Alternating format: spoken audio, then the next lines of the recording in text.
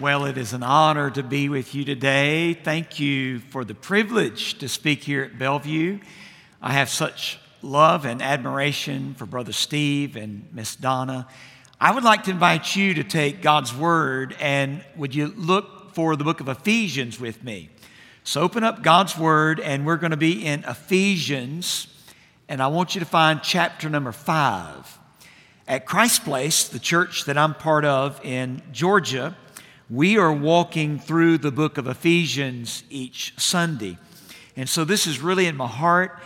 And when Brother Steve gave me this invitation, I just wanted to bring a message that we brought recently that really stirred our hearts in the book of Ephesians. What a great book. Paul wrote a letter to believers in Ephesus. And Paul has a metaphor that he loves to use in the book of Ephesians, and it's the metaphor of walking. And I love that. He didn't call it a mad dash or a fast race. He called it a walk. And that's what our experience with Christ is like. We're walking with the Lord. And so Paul talks about we're to walk worthy of the call of God on our life in Ephesians chapter 4 and verse 1. He would also say in the book of Ephesians how we're not to walk.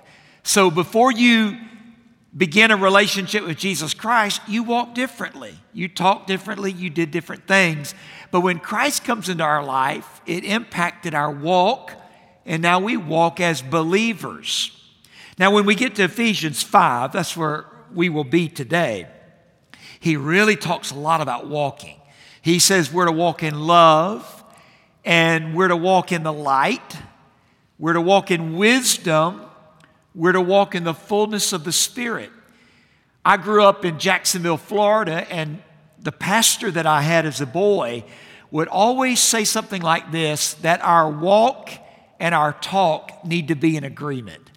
So whatever you're saying, you need to back it up with your walk. We need to walk out our relationship with Jesus Christ. So today we're going to look at Ephesians chapter 5, verses 1 and 2. And I want us to see what it means to walk in love. That's our message today, walk in love. So let's begin by reading Ephesians 5, verses 1 and 2, and then we will unpack these verses together. The Bible says in Ephesians 5:1, "Therefore be imitators of God as beloved children, and," here it is, "walk in love, as Christ loved us and gave himself up for us, a fragrant offering and a sacrifice to God." So Paul is commanding me and you and all of us to walk in love. How do we walk in love? Well, there's two things that we need to understand before we unpack this passage. We need to, first of all, understand that we are deeply loved by God ourselves. And then we need an example. We need a model. We need an exhibit. We need someone to show us what it means to walk in love. And we're going to see both of those truths in our time together in Ephesians 5, verses 1 and 2. But let me start by asking you a question. Do you know you're loved by God? Do you know that in your heart of hearts and you feel that? There's someone in this room, perhaps you doubt that.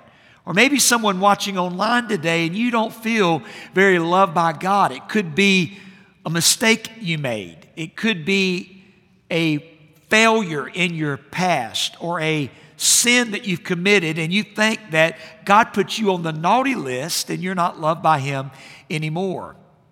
The first church that I ever pastored was in 1993 in Mississippi. And as I began to pastor this church, I made it my aim to visit every home in that little community. But everybody was warning me about this man named Mr. Dewey. They said, don't go to his house. He hates church. He hates preachers. And he thinks all preachers are a bunch of crooks. Well, my last name is Crook. So that wasn't going good for me. But I went and visited Mr. Dewey. And here's his hiccup. Here was his hiccup. He felt like God didn't love him. because of some really bad things in his life that he did in his past, he felt like God could never accept him and love him. And we built a relationship, and we saw later on Mr. Dewey commit his life to Christ and to learn what it meant to be received by God, to be loved by God, and to walk in his love. And I want you to know today that God deeply loves you. Earlier, Paul would pray in Ephesians chapter 3. He got on his knees and he prayed and he said, God, my prayer for all the saints is that they would be rooted and grounded in love. And you need to be rooted and grounded in God's love, because this is a cruel world. This is a broken world. And things can slip into your life, and things can happen to you, and the devil can dupe you and trick you and say, no, look at there. God doesn't love you anymore, and God has turned his back on you. But God will never, never stop loving us. You can never do anything for God to love you more. And you can never do anything for God to love you less. I'm telling you, God loves you so much. If God had a refrigerator, your picture would be on it. If God carried a wallet, your picture would be in it. That's how much he loves you. And Paul is praying this prayer about love in Ephesians 3, that we might know the dimensions of the love of God. He said that we might know the breadth of God's love, and we might know the length of God's love, and the height and the depth of God's love. And we need to know that God's love today is wide. It covers every problem, every concern, every anxiety, every worry, and every sin. God's love is long. It's from everlasting to everlasting. And it's unconditional, and it will never end. God's love is high. It gives you access right now to all the spiritual wealth of heaven, according to Ephesians 1 and 3. And God's love is deep. And if you ever find yourself in a pit of despair, wasn't it Corrie ten Boom that says, wherever you might find yourself in the depths of despair, God's love is deeper still. Nothing can separate you from God's love. If we could realize today how deeply we loved of God, every care, insecurity, and anxiety would fade away. And so he's wanting us to see today that we're loved by God. Have you received that love? Because see, if you have not received God's love, you're going to try to fill that love void with something else. We won't touch on this today. Our time does not allow us. But if you go to verse 3 and 4 in this chapter 5, he talks about sexual impurity and how many people fall into all types of sexual addictions and to toxic relationships because they're looking for affirmation. They're looking for love. Everyone wants to be affirmed in love. But see, listen, as believers in Jesus Christ, we live from that affirmation and love. We don't live for it. We already have it. And so many people are living for love, but as followers of Christ, we're living from that love, that we are loved by God. Now in Ephesians 5, 1 and 2, Paul gives us our outline that we're going to build our lesson on today. He talks about two things that we will outline our time together. He talks about we are dearly beloved children, and then he shows us how we're loved by Christ. So I want you to look, first of all, make a note of this. You are a beloved child, as beloved children. Now, if you look at verse 1, Paul begins to write, we're to imitate God as beloved children. So when you confess with your mouth, I am a beloved child of God, it's a game changer. It changes your prayers, your priorities, how you respond to criticism and disappointment. You are God's child. Is everybody God's child? No. Everybody is God's creation.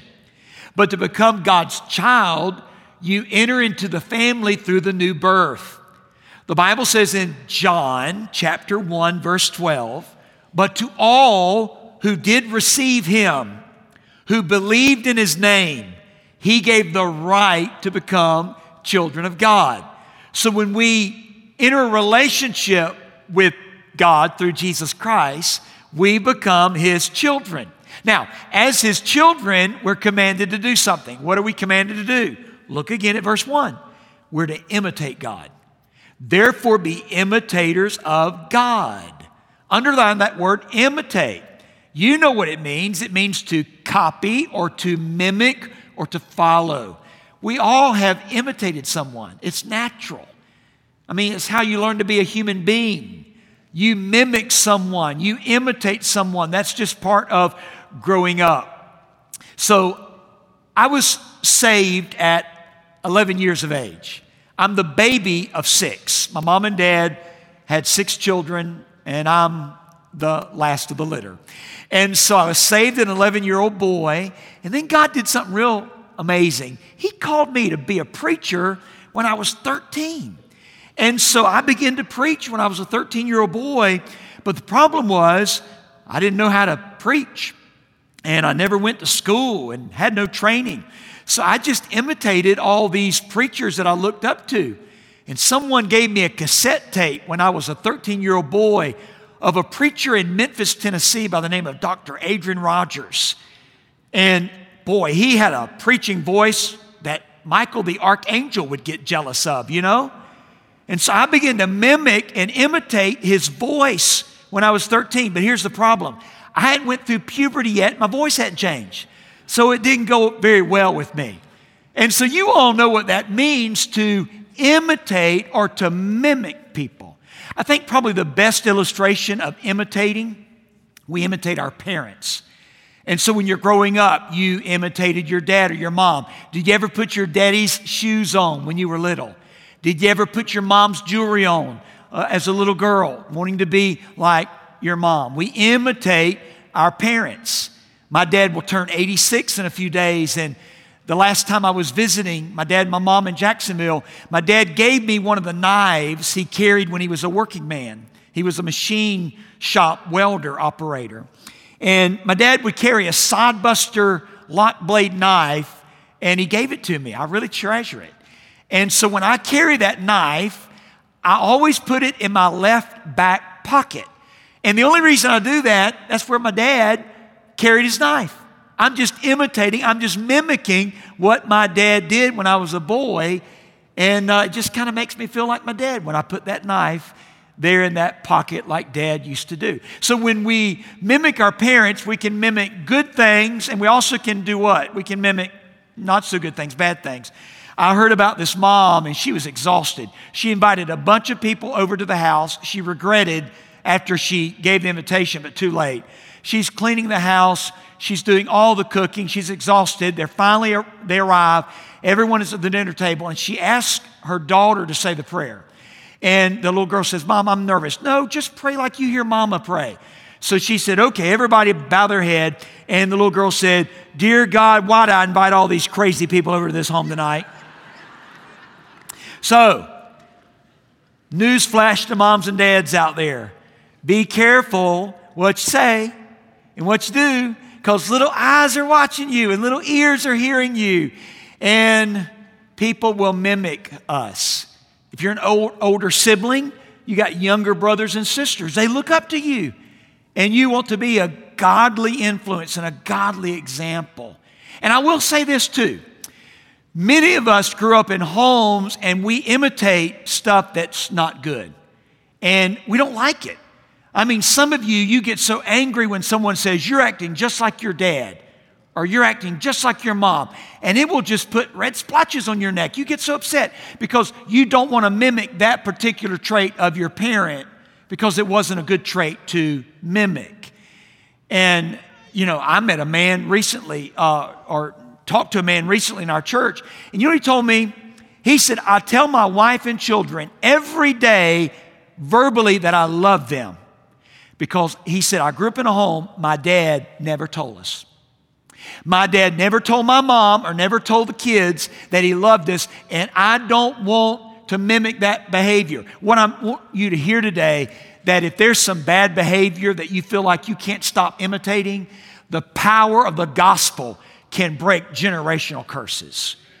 And if there's some bad stuff that you grew up around, you don't have to embrace that. You don't have to drink that. You don't have to watch that. You don't have to practice that, because the gospel sets us free. And so here's the thing about God. When Paul says, therefore be imitators of God, this is what I love. We'll never have to worry about copying something bad from God. See, God's holy, God's perfect, God's good, God's merciful, God is love. And all these wonderful traits of God we can mimic. And by the way, that's what it means to be a Christian. To be a Christian is to be like Christ, to be like God, to be godly. And so he says that we are to imitate him as his dear children. Can we take a moment and just flesh out that statement? As his beloved children. I love that. You know, in the scripture, it talks about our relationship with God in many ways. Sometimes it says God is the shepherd and we're the sheep. It might say that he is the head, we're the body. In one place it says he is the vine dresser, we are the vine. He is the captain, we are the army. But my favorite metaphor, the relationship that we have with God, he is our Father, and we are his children. When Jesus taught his followers to pray, he didn't say pray our shepherd or our vine dresser. Aren't you glad he didn't say that? He said pray like this, you know it, that's right, our Father. I love how that really means Abba Father. We call him Abba Father. I've always heard that, and I believe it. But it took on new meaning for me a few years ago. I took a group from our church to Israel, and we're in a hotel in Jerusalem eating breakfast there in the restaurant. And we're getting ready to tour for the day, and there's a dad and a mom and a family next to me, a beautiful Jewish family. And the little girl wanted her dad to get her some more pancakes from the breakfast buffet. And so as he was going to the buffet to get him some stuff, she cried out, Abba, Abba, Abba. And he turned around and she said, get me more pancakes. And when I heard that, I thought that was so awesome, because I've always heard that growing up, call God Abba Father. And I got this cool illustration in real time how a little girl was calling her dad Abba. We are children of God. We are adopted children of God. When Paul opened up the letter of Ephesians, he reminded us that we're not orphans, we're adopted. Can I show you a scripture? And as I read it, you'll see it on the big screen. Ephesians 1:3. Blessed be the God and Father of our Lord Jesus Christ, who has blessed us in Christ with every spiritual blessing in the heavenly places, even as God chose us in him before the foundation of the world, that we should be holy and blameless before him in love. He predestined us for adoption to himself as sons and daughters through Jesus Christ according to his will. So if you have a relationship with God through Jesus, you're one of his kids. You're not an orphan. Stop living like an orphan. I feel like I run into so many Christians that pray like they're orphans. And they read God's promises from the Bible like they're orphans. And they live out their Christian life like they're orphans. Stop doing that. You're not an orphan. You are an adopted child of God. And when you can believe that in your heart and you can know that you are dearly beloved child of God, it gives you confidence. It gives you authority when you pray. And it helps you imitate the God that is now your Father. Can we drive a little slow right now? Can we take a few moments and just see the beautiful picture of what it means for me and you and us to be adopted in God's family? There's some perks and privileges when you are adopted, and I want to show them to you. Maybe you might want to write them down. They'll encourage you today. Write this one down. When we're adopted, it means we have acceptance. Did you write that down? We have acceptance. Ephesians 1:7 says we are accepted in the beloved. That means you can never get kicked out of God's family. You know, an employer might get tired of you and fire you, but a parent will never fire their kids. Now, we've come close. But if you're a parent, you don't fire your kids. You love them. They never stop being your kids. They can be the biggest jerk, but a mom and a dad will love that child. They can majorly disappoint you, and you still love them. Now, I know there's a rare exception out there that maybe a parent turned their back on their child, but that's rare because moms and dads have this deep parental love for their children. And God loves me and you and us, and we're accepted, and we can never be kicked out of the family. We have acceptance. Would you write this down? We have access.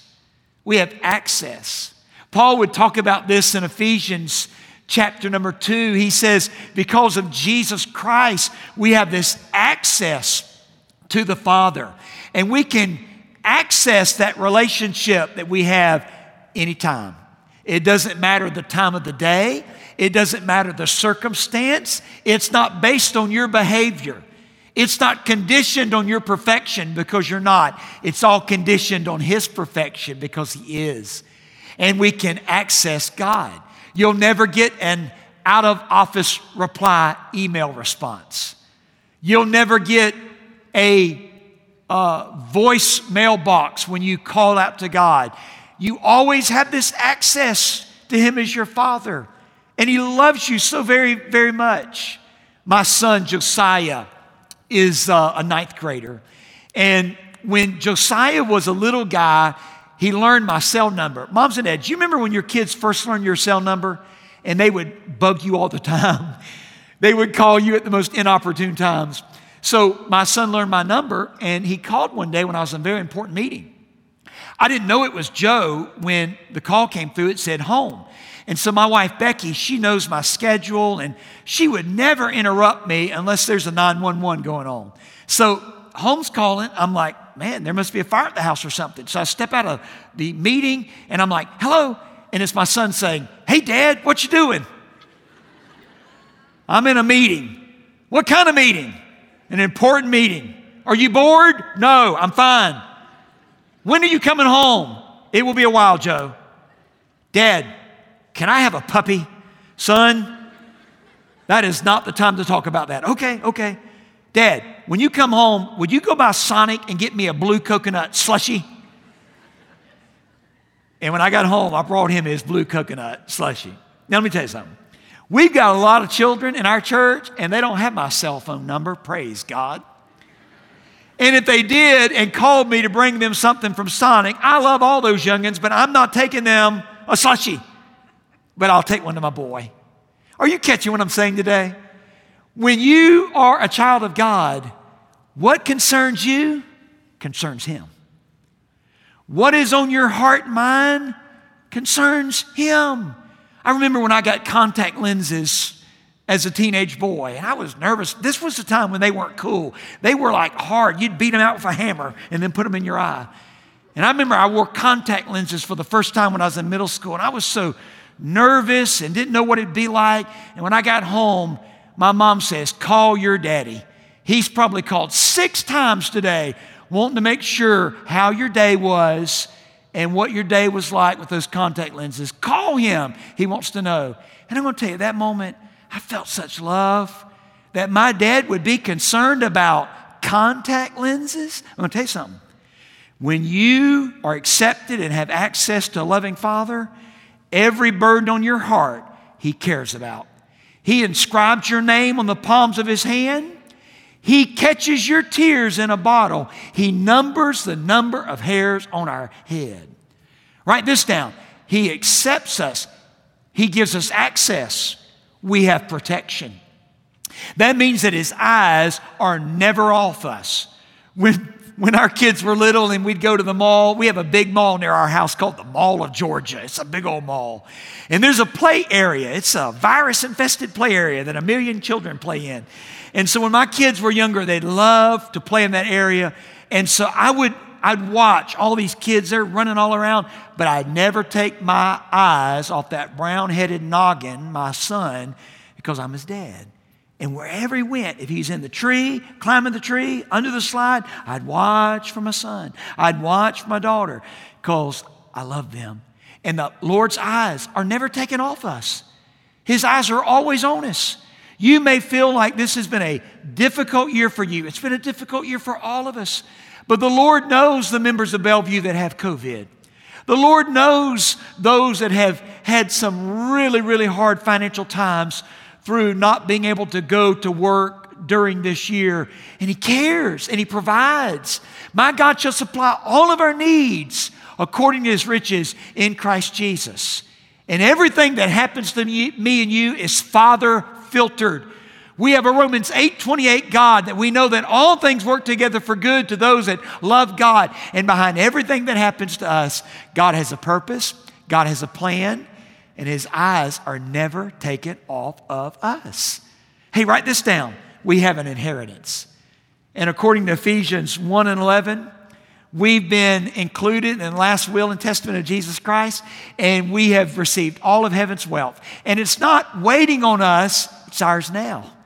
We can access it right now, all the spiritual blessings that He has given us. Now, why am I telling you all this? Because you're not an orphan. Stop living like a spiritual orphan. You are a royal blue blood. You are so saved it's pitiful. You are a child of God. And so imitate the Father because you were made for family love. And you're in the family of God. And your big brother is Jesus. And everything you need, God will provide. And so that's how we imitate that love. I think one of the best illustrations about the relationship that we have with the Father, I keep going to it every single time, the parable of the prodigal son. In Luke 15, you know the story. There was a dad and he had two sons, had an older son, had a younger son. The younger son was arrogant, entitled. He said to his dad, now, half belongs to my older brother, half will belong to me when you die, but I want it now. He's asking for that when the dad had not even died yet. And the dad gave him his half. Did he go to the bank and make the biggest withdrawal that he's ever made? Gave it all to the younger brother, his inheritance. He took off. He left the Ponderosa, went into the far country, blew all his money on a bunch of stupid stuff, broke. Sin will always break you. He's in a hog pen. He has nothing. He comes to himself. Is that not a picture of repentance when you come to yourself?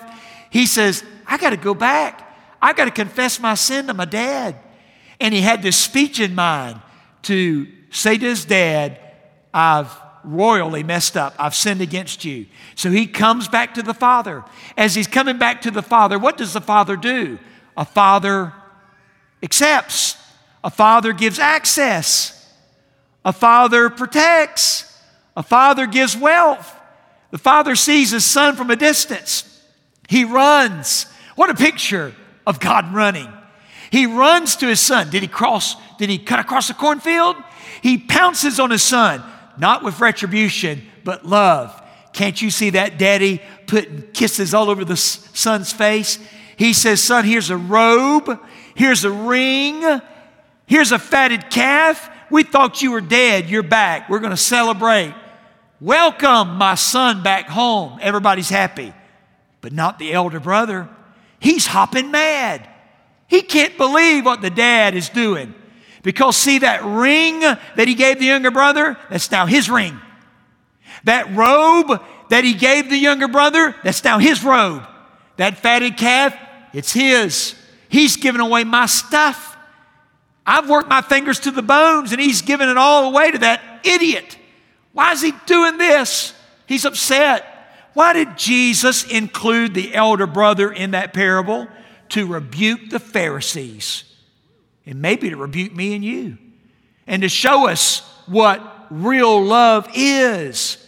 Because see, you know who the real elder brother is in Luke 15? It's Jesus. It's Jesus. Because a real elder brother would go and find the younger brother. The real elder brother would go to the hog pen and say, young brother, here's my robe, take it. Here's my ring, wear it. Here's my fatted calf, feast on it. I'm freely giving it to you. It's all at my expense. So you can enter back in the joy of the Father. It was Jesus, the elder brother, that big brothered us and brought us to the Father. And now we're in this beautiful, incredible family. And that's the family that we're to imitate and we're to walk in love because Christ loved us and God loved us. Amen, church? Can I show you something else? Move your eyes from verse 1 to verse 2 and write this down. As Christ loved us. Now Paul is giving us that example of love. See, we need a role model. You know, a lot of people that come to faith in Jesus Christ, you disciple them here at Bellevue and you teach them things that they never had modeled.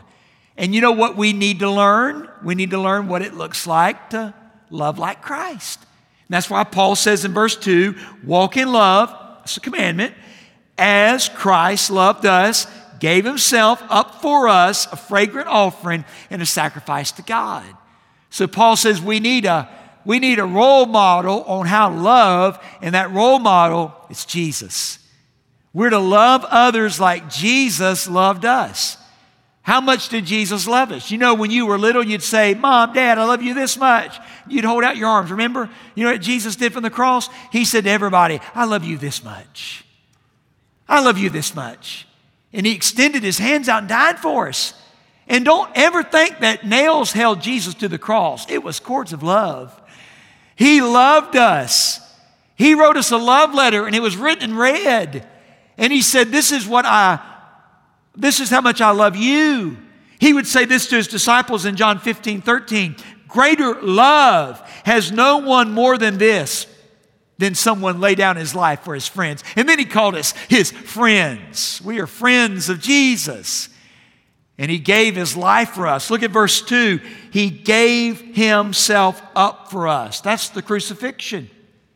That's the cross. As a fragrant offering and sacrifice to God. We know about those sacrifices. The whole Old Testament is built on the sacrificial system. Those priests were exhausted. They had to offer day after day sacrifices for the sins of the people. They could never sit down. But then Jesus came. Yeshua, God saves, the perfect sacrifice. And he came and offered himself once for our sins. And the Bible says he sat down. The work is completed. Those priests, their legs hurt. They were exhausted as they would have to always stand offering sacrifice for the forgiveness of sins. But then Jesus came with the perfect sacrifice that atoned our sins. Atonement at one minute made us one with God, reconciled us to God, and it became a fragrant offering to God, and God accepted that sacrifice. Paul would write in Romans 5, but God showed us his love for us, and that while we were still sinners, here it is, Christ died for us. Since therefore we have now been justified by his blood, much more shall we be saved from the wrath of God. We're not under condemnation. We're not under God's wrath because we're beloved children of God, and now we're to walk in that love. So what does the walk of love look like? Look at Jesus. A couple months ago, I was getting my wife's, her expedition, the oil changed. And I went to pay at the counter. And this man that took my credit card when I was paying for the oil change, he had a bracelet on his wrist or wristband or something like that. And they were real popular years ago, and it had 4 initials, and all the Christians wore them. What did it say? Remember? Yeah, you remember. I'm telling you, back in the day when those were popular, if you didn't wear one, you were going to go to hell. You know what I'm talking about? Everybody had a WWJD on. I tell you, this has been such a mean year, we might ought to all bring them back out again, right? Hello, yes, we can wear those again. Where did it come from? It came from a classic book by a man named Charles Shelton that wrote a book called In His Steps. And he wrote about what it means to follow the steps of Jesus, and one of those is walking in his steps by loving people. And there's not one person Jesus didn't love. You go to Matthew, Mark, Luke, and John. He loved everybody. The leprous person that everybody would shriek and run, Jesus touched. The lady that was an outcast and couldn't be part of the Samaritan clique, she wasn't part of the Samaritan woman's book club, and they dished her, threw shade at her. Jesus went and waited for her to come to the well, and he showed her love. He even loved his enemies. Judas, he loved Judas. Have you ever had a Judas in your life? We are shown by Jesus how to even love the Judases. And so we're to walk in love like Jesus loved others. And I just thought as we bring this message to a close, you know what I feel like we always need as the people of God? On-ramps to obedience. We need the spiritual cookies on the bottom shelf that even little children in the room or watching online can apply this message. And here's a couple on-ramps. Here's how we all can walk in love, a couple practical ways, and Jesus already modeled it for us. Here's one, write them down. Love serves. Love serves. And Jesus was always serving others. Matter of fact, he said this about himself in the Gospel of Mark. It's his mission statement. He said, I did not come to be served, but to serve and to give my life a ransom for many. He was called the suffering servant. Jesus didn't wait for people to serve him. He would serve. Remember, they were eating a meal. It was the last meal. And the lowest ranking disciple would be the one to wash everyone's feet. And no one got up to wash feet because no one thought they were the lowest ranking disciple. And so they're all arguing about how awesome they are. You know, I'm the bomb.com. They were all arguing how awesome they were. And no one would get up and serve. Who got up and served? Jesus. He got up and served. He washed their feet. And then he said to them, what I did is an example. I want you to do what I just did. And we're to serve one another.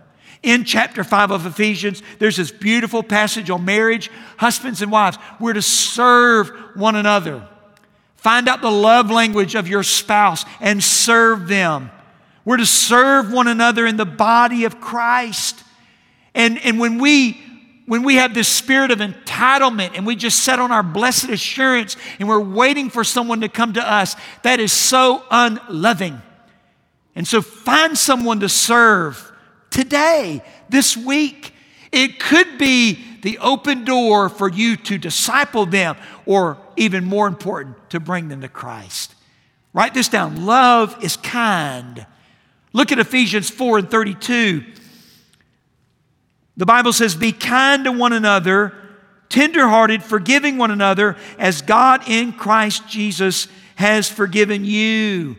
And so that is the way we can love like Jesus. Be kind. Can you think of a time Jesus was not kind? I cannot. And how we need kindness. This has been an unkind year. This has been an unkind election. People today are so unkind on Facebook and social media. And you know what disturbs me is when I see fellow believers be unkind on social media. You know, I think Christianity dies 1,000 deaths when Christians are rude and unkind. I believe that Christians never have the luxury of being unkind. You remember that. But you should see how they treat me. Okay, I get it. We've all been treated badly. But here's a good rule. Treat others based on how God treats you. How does God treat you? Very good. And we're to treat others that way. Kindness, don't make it complex. Kindness is love in the little things. Mark Twain says kindness is the language that a deaf man can hear and a blind man can see. And kindness can open up so many doors. Look for someone to be kind to. Let someone in traffic. Oh, they never let me in traffic. Let someone in and then smile at them. If they don't wave at you, don't bumper them and blow your horn and pray imprecatory prayers over them. What's wrong with us? Be like Jesus. Love forgives. Write that down. Love forgives. Jesus forgave you.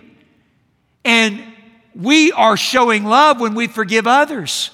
But they've wronged me. They've stabbed me in the back.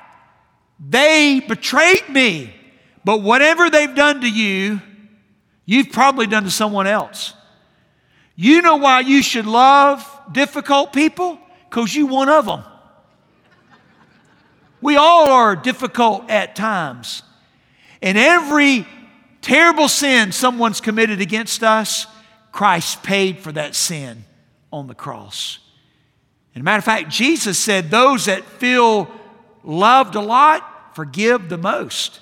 Remember that woman that anointed him and washed his feet with tears, and they ridiculed her. And Jesus said, leave her alone, because those that have been forgiven of much love much.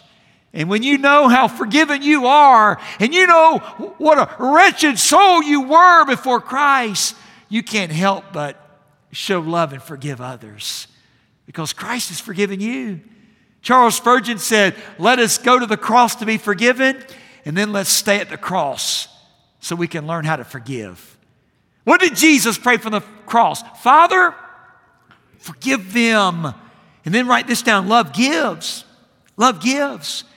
See, before we had the love of God in our heart, we were takers. But now when Jesus comes in and we walk in love, we want to give. This Bellevue store, you ought to participate in that. You know why you should do it? Because Jesus would. And anytime we're being generous, we're showing the heart of God.